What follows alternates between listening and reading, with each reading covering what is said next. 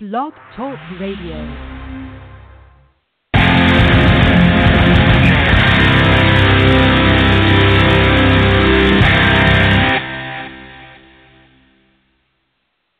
Welcome to the Dose of Buffa podcast. Once again, talking to you late night. It's only 10 p.m. at night. Usually we go on about 11, 12, 1 a.m. when everybody's sleeping.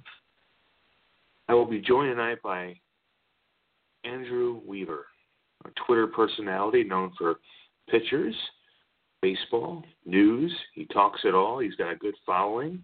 He was recommended to me by somebody else, even though I've followed the guy myself for a long time. He's a big Cardinals fan. You can find him on Twitter at DrewManiac, all lowercase characters. The Cardinals are playing right now, as you all know. They're down 3-2 at the top of the fifth. And we'll be joined shortly by Andrew. I always like to kind of do a little intro before I have him on, so I don't just kind of get him on the air and then kind of blitz him with questions and crap like that, like the usual professional show hosts do. So we'll have Andrew on here in about a few seconds. The Cardinals got a couple guys on base with Grichuk at the plate, who's only hitting .209. He's got some good power numbers, but, you know, could be hitting a little better. He had a good San Diego series, but he's kind of still struggling a little bit. Aledmys Diaz still likes to hit the ball very hard. He just cranked a home run that hasn't landed yet in Arizona. And as much as I want to complain about him hitting eighth, I'm just going to kind of let it be because I'm getting really tired of complaining about lineups. If the Cardinals keep scoring runs, I'm just going to kind of let it go until it becomes a real problem and let all the other talking heads write articles about it. So, yeah, I'm going to kind of let that go because the Cardinals are once again scoring runs, doing well. Not getting the Adam Wainwright they really want, so we'll have to see about that. I'm going to try to get Andrew on here. Waiting for the man, the myth, the legend to join us. Make sure I didn't give him the wrong number. Because that's happened sometimes. It's telling me that it's not giving him a valid number, even though it's kind of a number I've always used. So let's see. Let's see if we can get Andrew on here. See, on a normal podcast, that would probably, on a normal podcast radio show, this would probably freak people out because we're on live air and I'm kind of like muttering at my Twitter, my blog talk dashboard here. But we're going to get Andrew on here any minute. I think I gave him a wrong number. Typical for an unprofessional host like myself to give our callers wrong numbers. I started this podcast back up just to kind of get people that I like, that I talk to in real life, on Twitter, you know, face to face. I like to have people on that, you know, aren't like celebrities or big writers, but just fun. So we're going to be joined now by Mr. Weaver.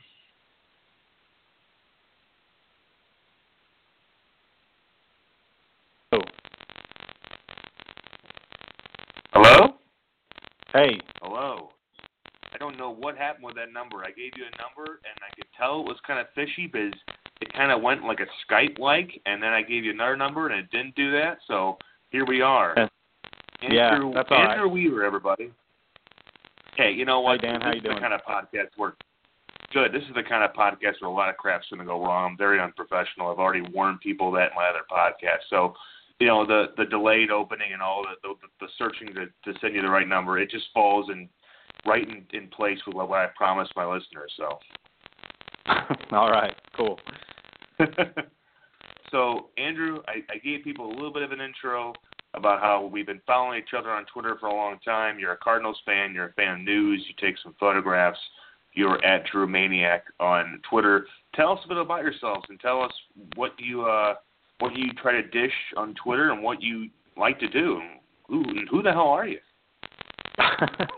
Well, I actually live in Texas now, but I actually grew up and lived in Missouri for most of my life. I lived in Rolla, Missouri, not too far from St. Louis, about an hour and a half or so. So that's where I grew up rooting for the Cardinals, listening to Jack Buck and Mike Shannon and all them, and grew up going to the games when the Cardinals really sucked in the early 90s and everything.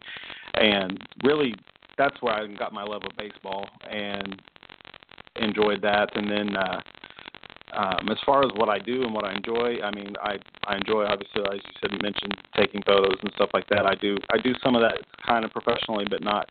I honestly, it's more of a hobby than anything. And then I write all the time, but have just a few readers, mostly friends and relatives, not a whole lot. But most of the time, as far as on Twitter, you know, during baseball season, I'm discussing baseball and things like that. When there is other things going on, I'm a kind of a news junkie as well, so I enjoy paying attention to what's going on in the world and things like that as well. So. Sounds good, man. Hey, man, that's basically what we do. You know, you can't really avoid the news. You kind of just, you know, you react, you see it, you react to it. You think you're going to have some kind of effect on it. You know, the one thing about Cardinals baseball and any sports is that, you know, you can feel like you're attached to it because you have so many likable, like, people, or like, no, some are unlikable, but people that are kind of just like you, very passionate, and they want to learn more. So that's kind of what sports is great at. They bring people together. They kind of brought me together with you. I mean, I've met people on Twitter through these Cardinals that, you know, I didn't know before I was on Twitter. I actually mocked Twitter for years before I got on, and I was like, stupid Twitter trying to be. And then I was like, somebody sent me says like, just sign up, and then you can mock it on Twitter, you know. And then I just became an addict, and then now I'm checking in every day. I'm tweeting about everything. I mean, that's kind of what it is. That's kind of how I guess that's how it is for sports. Sometimes you kind of start out as that, okay, it's not that big of a deal, and then you start watching it, and you just kind of become hooked. You can, yeah. I kind of grew up watching baseball, paying attention to baseball, so the first baseball I can even remember watching was the '85 series, so if you can believe that. And I was in Kansas City then.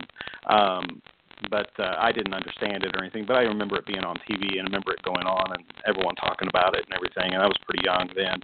But as I got a few years older and everything, I began to follow it quite a bit. And it's just been one of those sports that I enjoy a lot of other sports as well, but this is definitely where I definitely enjoy the sport I enjoy paying attention to the most, I guess, and rooting for the Cardinals year in and year out. And Twitter, I was thinking about that, what you were saying. I was trying to think how long I've been following you on there. We've been following each other on there. And I think I was living in Missouri initially. How long had you actually been on there? You know, I've been on Twitter since I think about 2012. I think I joined right after they won the World Series. And I remember my first few tweets were about the Rams getting Josh McDaniel as an offensive coordinator, and then Mike Matheny coming on as the manager, and that was kind of like my growth in there. And that's also, you know, that the July before that is where I started the Dose of Buffa, my first article on that coming about the Rasmus trade. So that's kind of how my internet presence kind of started. Yeah. But yeah, that's crazy. Cool.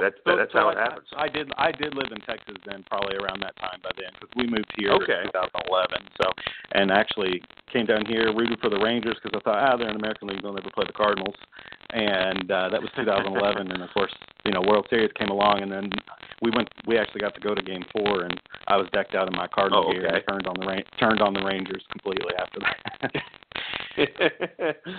Well, that's what happens, man. You know, you try to root for your team, then you see these Cardinals, and of course the romantic twist that David Freese provided you that October didn't really give you a choice. And of course, you know, I wrote today because today was Chris Carpenter's 41st birthday. People still really forget how much of a boss he was that year, especially down the stretch where, you know, you had the September matchup with the Brewers where Nigel Morgan tried to charge the mound, and Carpenter basically, you know, whisked him away off the mound, and he shut down, I think he shut the Pirates down, the Reds down, the Brewers down in that September. Then he outduels Roy Halladay. Then he goes out there. The Phillies and Halladay, Yeah, and, you know, Ryan Howard's Achilles and basically his robust career just kind of collapsed at home plate. And, you know, you go into the playoffs and you face, of course, the Rangers. And it just seemed like it's bittersweet because it seemed like he gave everything that he had, because after that he started 3 more games and he was done. But, you know, for a guy like him, I mean, he went out kind of on his sword. Right. No, I always appreciated Carpenter throughout the years, and he's one of those guys that when he first came on man, what was it, early 2000s or whenever it was when he first came on, or maybe mid 2000s, and I wasn't too sure about him, one way or the other, but he just, as far as his pitching prowess, and then of course his pitching there in the playoffs there was excellent. And I enjoyed watching him play, just how intense he was and everything. And Wainwright's a little bit like that. Well, not right now, but Wainwright's a little bit like that as far as his intensity and everything. And I've always kind of felt like he picked up from a lot of that, learned a lot from Carpenter. Well, as we talk about, Adam Wainwright, and he's kind of, he's not having a totally lost start tonight, but it's not the Wainwright we know. He's given up a couple of home runs tonight. He's gotten Goldschmidt, the one he hit, I don't think it's even landed yet, or stopped rolling. But right. Is there a point? We're seeing everybody on Twitter, and of course Wainwright's seeing this too because athletes are on Twitter right now. But is it something that when do you think we got to start worrying about Wainwright? Is it like tonight, or is it tomorrow? Is it mid-May? I think it's when early. Do you kind of start to really go? Yeah, you think it's early? I do think it's early. Just I don't get too worried about anything in April. I think there's a lot of players still warming up. You got a lot of players who start slow. Wainwright, I know, isn't necessarily one of those, but I think early on that's when you got to work out some of the kinks and things like that. And I do think Wainwright, part of his issue might be a little bit of age, but I think his injuries and everything, he's still working back from the Achilles and all that. I think that's part of it, and with him, I'm not too worried about him just yet. But give it another month or so, if he's still got a 7.00 ERA or whatever, and he's still losing games left and right, then we might be needing to start wondering what we need to do with him, or is he maybe still injured in some way, or hurting with some other injury that we're not aware of right now. Hopefully it's not the beginning of the end for him. That's one thing I am concerned about just because of his age. But I do think that sometimes people, especially on Twitter and stuff, tend to overreact. And I'm not one of those ones that wants to chop off Matheny's head and chop off Mabry's head and things like that. Some people want to, flip out.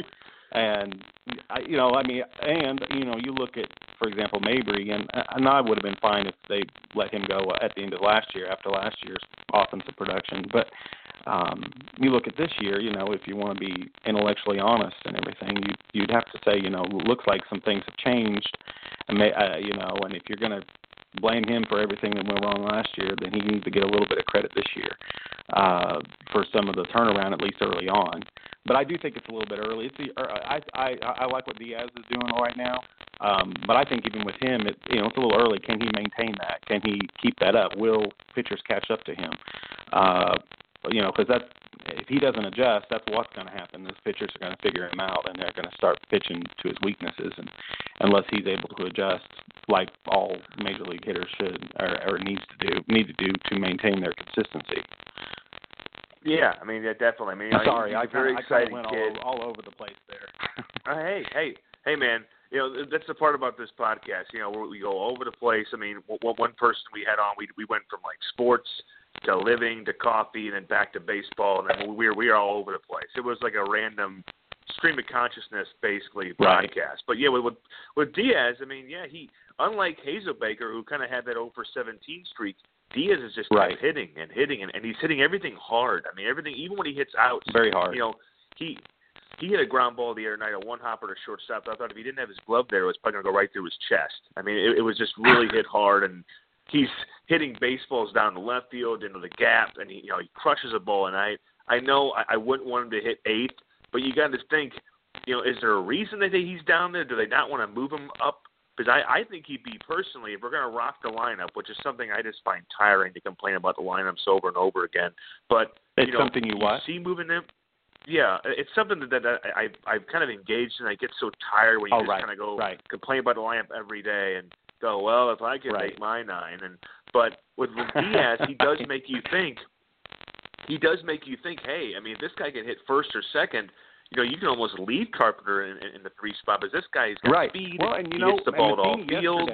Right, and Matheny yesterday, I like what he did with toying with the lineup a little bit yesterday. I don't think I would have ever thought to put Hazelbaker as leadoff, but I like what he did, bumping Carpenter down, and hopefully Carpenter doesn't catch some virus by batting third now and go downhill like he did last year. But it's just I would like to see him at least. I mean, like tonight, Tejada's hitting 7th. Why is your guy hitting 125 not batting 8th? If you really, really had to get him in the lineup, I don't know. I'd like to see Diaz bumped up for more opportunity. The only reason I can think of with Matheny, and this is just my personal opinion, obviously, all of this I guess is, but the only thing I can think of with Matheny is that he tends to, he tends to stick to his veterans, his almost like I guess you could say his favorites and stuff like that, and so he kind of tends to lean on them a little more. And when you have guys new that come into the lineup, sometimes it's hard for them to break in. And I think that's more than anything. I think that's what's happening with Diaz. But over time, I think you'll see him get moved around a little more. But I still don't understand why you haven't already done it though. When he's hitting 466 coming into the game tonight or whatever. Oh yeah, he's crushing it. Yeah, and I'm not a fan. I mean, Tejada to me was always kind of like that he's kind of like a piece of a graham cracker. You eat it and you're not really happy and you just kind of like, okay, I could have had better. This is not a good snack. Mm-hmm. I mean, I understand that what he's done in New York, and he had that one great year. And I understand going after him. Yeah. But, I mean, you have someone in Diaz. And I also get the finances in it, I guess, because they kind of, dump the money in him. And then here comes Diaz, comes along, and he shouldn't even be up here, in theory. No. And so I understand, I guess, the financial end of it, too. But at the same time, you got to position your team and put your team in the best position to win. And I don't know. Sometimes I think that Matheny likes to hold on to guys that are struggling a little longer than maybe they should. Maybe he should. And Tejada, I'm not necessarily putting in that group, but that makes where the guys who are doing really well sometimes can't get their break. Yeah, definitely. And you see last year, if Jaime Garcia doesn't get hurt in spring training, you're not even sure if Carlos Martinez even has to really get his way into the rotation. Because he was fighting, exactly. A couple different guys. They were talking Marco bullpen kind of again. fell off. Yeah, they might have been the bullpen, but all of a sudden Jaime gets hurt, Marco doesn't get there, and Carlos Martinez turns into this semi-ace. I mean, that's just what happens with this team. One person goes down. Mm-hmm. If Peralta doesn't go down, we're not seeing this from Diaz right now. Diaz is doing this in Memphis right now. Well, Peralta doesn't go down, you don't even have Tejada. No, you don't have Tejada, and maybe you probably have Garcia up here playing that bench role, super sub instead of Diaz. But Peralta goes down, and you're always wondering, okay, is he going to play shortstop next year? Or are we going to try to move his contract? And now you have a guy like Diaz who's saying, hey, I'm life after Peralta, and this guy's just destroying the ball. And I'm with you with Tejada. I don't even think he should be on this team. I mean, I thought that when you could have sent. I mean, you could have sent. Adams down. You could have given Tejada some time in Memphis to get some swing, because obviously the guy hasn't really been swinging a bat since his injury in spring training. Well, but they just bring him right back up already. Yeah, Garcia was great. He had a good game. I think there was a Sunday game where he had a hit. He reached base twice, and he's like, "Hey, good game. Now catch your bus." He's done. He did everything you asked him to do, and then you send him right down. Yeah, and again, I don't necessarily think it's all the financial end of things, but I do understand. Hey, we dumped this money in this guy. We got to get him on the field, but I don't necessarily think they're thinking like that. But at the same time, I just, Tejada, you look at even his defense, and I know that was one thing that seemed like they kind of touted when they signed him, but his defensive numbers are not that great. I think it was Bernie Miklas that had an article back in spring training whenever they initially signed him, and went over all his defensive numbers and everything. And I mean, he's average, for the most part, and a lot. Yeah, he's average. And I don't know. I don't understand why he's on the team, like you said, and he's not going to. His offensive numbers have been weak so far anyway, and I don't think they're going to be that great. And when you compare him to someone like Garcia, I mean, I just don't know what you're gaining by keeping him on the team. And the problem with that is that even if Diaz has his problems defensively, he still gives you that great bat, and the Cardinals need that. And my thing is, how long do you stick with a guy like Adams if he keeps to not really show a bat? How long does Colton Wong get? I mean, you cannot send, guys like Diaz down or keep guys like Greg Garcia down there because they're useful to this team. Unlike Matt Adams, Greg Garcia can play 3 different spots, and he can come off. This guy cannot take an at-bat for like 10 days, and he comes off the bench on the 11th day and gets a triple. I mean, that's just Greg Garcia. Matt Adams is kind of like, he's just that guy that can do one thing, and he hasn't done that thing in a long time. So you got guys like him. No, he hasn't. I've been over Adams for a while.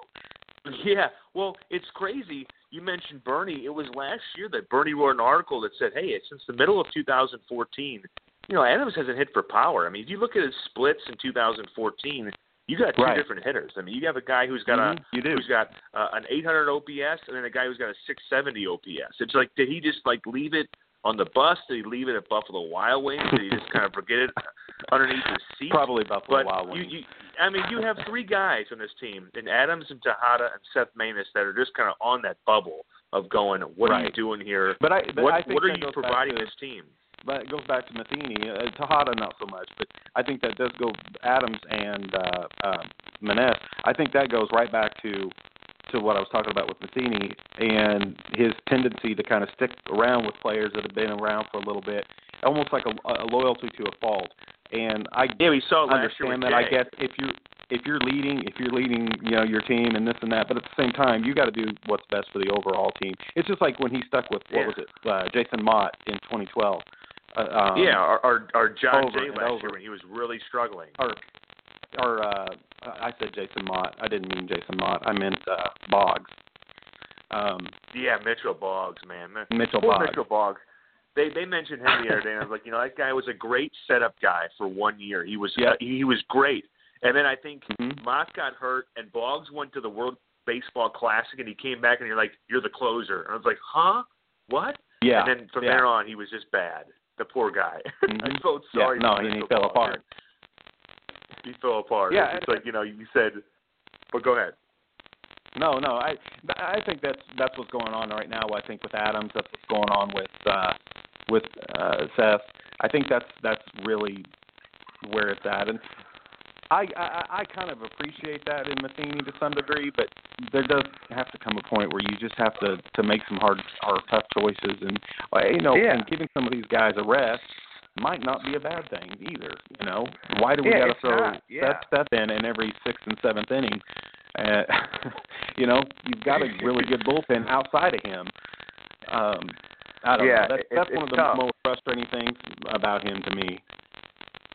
Yeah, and trust me, I mean, I spend a lot of days defending Mike Matheny, but there are some things. Yeah, and I do too. I do too. Like I said, I hate it when there's people just wanting to, toss him out. I mean, the guy's not winning 90 games a season, 90 plus games a season. Yeah, he's not doing that because. He's not doing that because he has unbelievably great long hair and he sounds like Batman. I mean, the guy has and all talent. The players the guy knows what he's doing. Yeah. Yeah, it's one of those things where, there's a reason, yes, the Phillies roster wasn't that good, but, Ryan Sandberg just didn't have control of that team. And you could tell when they're not playing for you. Oh, yeah. They're just kind of going, they're taking the field and it's like a job. And Mike Matheny, yes, he has a good roster, but he took over a team after a World Series, took over a team with La Russa retired and Pujols left. And, the biggest bat in the game in the last 11 years left. And he's found a way. Right. I mean, I thought last year, if you can't find a way every year to appreciate Matheny last year, you're never going to find a way. And I think even if he won a World Series, they go, well, they won it in despite of him. Like, are you kidding me, man? Right. I mean, it's just he can't win. Oh, I know. But, like I said, but there are things, obviously, and there were things that frustrated me about La Russa, too, and as a fan, you're always going to have your critiques, and you're always going to be sitting there armchair managing from your living room, but I do think you need to sometimes keep perspective, and that's one of the things, on my end, growing up and cutting my teeth on the early '90s Cardinals when you had Joe Torre there, and you had when I thought Gerald Perry was one of the best pinch hitters, and he was, but and you had Milt Thompson and Todd Zeal, and every year hope. As a kid, you go in with hope that you're going to make the playoffs and the World Series and this and that, but every year they suck. And I don't know. I think looking back on that going into the last 20 years, with La Russa and now Matheny, I mean, we're spoiled to death, and I just think it would help sometimes for some fans to step back and have a little bit of perspective on that and how successful they've been over the last few years. That doesn't excuse, issues every season, but in a wild turnaround, Adam Wainwright has a 2-run triple, and then is giving the Cardinals the lead. They're up, and now Piscotty's got a hit, and now it's 6-3. This is this team, folks. This is a team that's basically in the top 3 in Major League Baseball. They have 33 home runs. Team, the offense. What is it about this year, Andrew? What is it about this offense, man? I mean, this was supposed to be something we were supposed to worry about, and now it's like explosive. Right. Well, part of it is the guys that have surprised us coming in, Diaz and Hazelbaker of all people, and then Grichuk finally seems to be starting to hit. As far as the power goes, you have guys supplying power that didn't supply as much power last year, like Moss. Although I know his average has been low, but he's there for the power more than anything. I think that overall, just guys are hitting, and they've been putting together some big innings. And then not only that, they're getting the lead, and then they pile on here lately with the runs, and that's been nice too. But it goes back, and I think you can give people too much credit, and you can give people too much blame, and Mabry in that sense. I think looking at last year, as much blame as you gave him last year, I think you'd almost have to say, okay, maybe something has changed a little bit this year with him. I don't know. I really think more than anything, it's the consistency in some of the players that have been getting a chance to play. Those people are basically hiding right now, Andrew. I know, and they're never going to admit it. No, they're never going to admit a long season. Because and I'll be honest with you. Yeah, I mean, I'll be honest with you that I don't really put a lot of stock in hitting coaches. I put more in pitching coaches. No, I don't. Coaches. But I think when you get here, hitters, you got film on your iPad. You got everything at your disposal. I mean, he can go, hey, you got a little hitch in your swing. But a pitching coach, it's just so methodical. Pitching, 100 pitches a game when you go out there, or a bullpen guy. You need a guy that can kind of assist you. But a hitting coach, he's just kind of going, you're swinging it good. Keep doing what you're doing. And I'm going to go back to chewing on these sunflower seeds. It's just hard to put a lot of stock in these guys. And so when people get really mad about him, I go, guys, he's not really doing that much wrong or good. He's just kind of sitting there advising, maybe saying, I mean, you think and he might be 11 years a few things here and there, but no. No, I agree. I think sometimes they get too much credit and too much blame on either end. Well, I think because they're kind of like a scapegoat. It's kind of like the offensive coordinator or even like the assistant offensive coordinator in football. They go, he's the reason that they didn't score those points in the field. And it's easy because – it's easier for a team to kind of let go of a coach and then have to make a big change in the field. You can just kind of replace a coach or promote a coach. But, to kind of really wind this down, we have blown through 29 minutes. It's Blog Talk Radio. The reason I do this is because the reason I do Blog Talk is because I kind of compare it to Twitter. You have to get all the thoughts out in 30 minutes. You don't have like an hour and a half like other podcasts. It's like Twitter. You have 140 characters. If you don't get it out, you gotta trim. You gotta turn the and into a symbol. You gotta get rid of this word. Right. So in the podcast, I'm just slowly getting better. But Andrew, we got 30 seconds left. Where do you see this team going as 2016 carries on? Real quick, like 20 seconds. I think at best, wild card. I hate to say that, but I really do. I mean, I hope I'm proven wrong. I hope they win the division. I hope they put the Cubs down. But I think at best, probably a wild card spot. And then once they get in the playoffs, anything can happen from there, as we've seen year after year with multiple teams. So if they can get in the playoffs, I think that'll be great. There was one. Yeah, other, I mean, go ahead. Oh, yeah, I'm kind of with you. I still think that they have a chance at the division, especially if they make a move at the deadline. If there's a need there, Mo has to act. Like he didn't act in the offseason. I think if he makes a move, that might put him over the top. Or hopefully this offense keeps hitting the way they are. Because if the pitching can ever just come back to half of what they did last year, this team might be a force. But you just don't know what's going to happen. You don't know if the bats are going to slow down. You don't know if the arms are going to keep tumbling down. But if guys like Wainwright can right the ship, Mike Leake, then we have a shot. But you just don't know. And the Cubs, they're not going to go away. Neither are the Pirates. Right. No, I agree with that. But well, you know what, man? We're off the air. Well, no. But the good thing is that whoever was listening in live just got cut off. But they're going to go, I need to listen. So they're when I post the link after it processes, all this stuff will be on it. It's like when I first did it, I was like, well then right now, Carly doesn't think we mentioned her, right? Yeah. And I actually got an angry tweet. About my graham cracker remark. He said, "Graham crackers are great, you bastard." And I was like, okay. It's the one thing she points out in those 30 minutes of podcast. And she goes, you know what? All that analysis was excellent, but graham crackers, if you break them right and separate them right, they're delicious. But yeah, we love Carly. Speaking of people, Dina was the one that told me to have you on because I followed you and we commented on. But there's so many people out there that I don't talk to enough. And then when you said that, I was like, yeah, honestly, I've never even thought about doing it. This is the first time I've ever been on any kind of podcast whatsoever. Hey, it's not something that's been on my radar. It's my honor to have you on the first time, man. But hey, this is great, and this is what I want to do. I want to, there's people that want to have like the celebrities and the big baseball analysts. I want to have my Twitter followers on. I like giving the voice of the fan to people. And using my following and kind of using my kind of slow-working hosting abilities to kind of put people on here and just kind of let you go off because people love to interact, and this is my way of giving a voice to the fans. So thanks for coming on, man. We'll have you on again. Yeah, no problem. Yeah, it was fun. All right, anytime. Yeah. I'll tag this up, and I will probably post later tonight or tomorrow morning. But thanks for coming on, and I'll be talking at you throughout this season, Andrew. You have a good night. All right. Appreciate it, Dan. All right.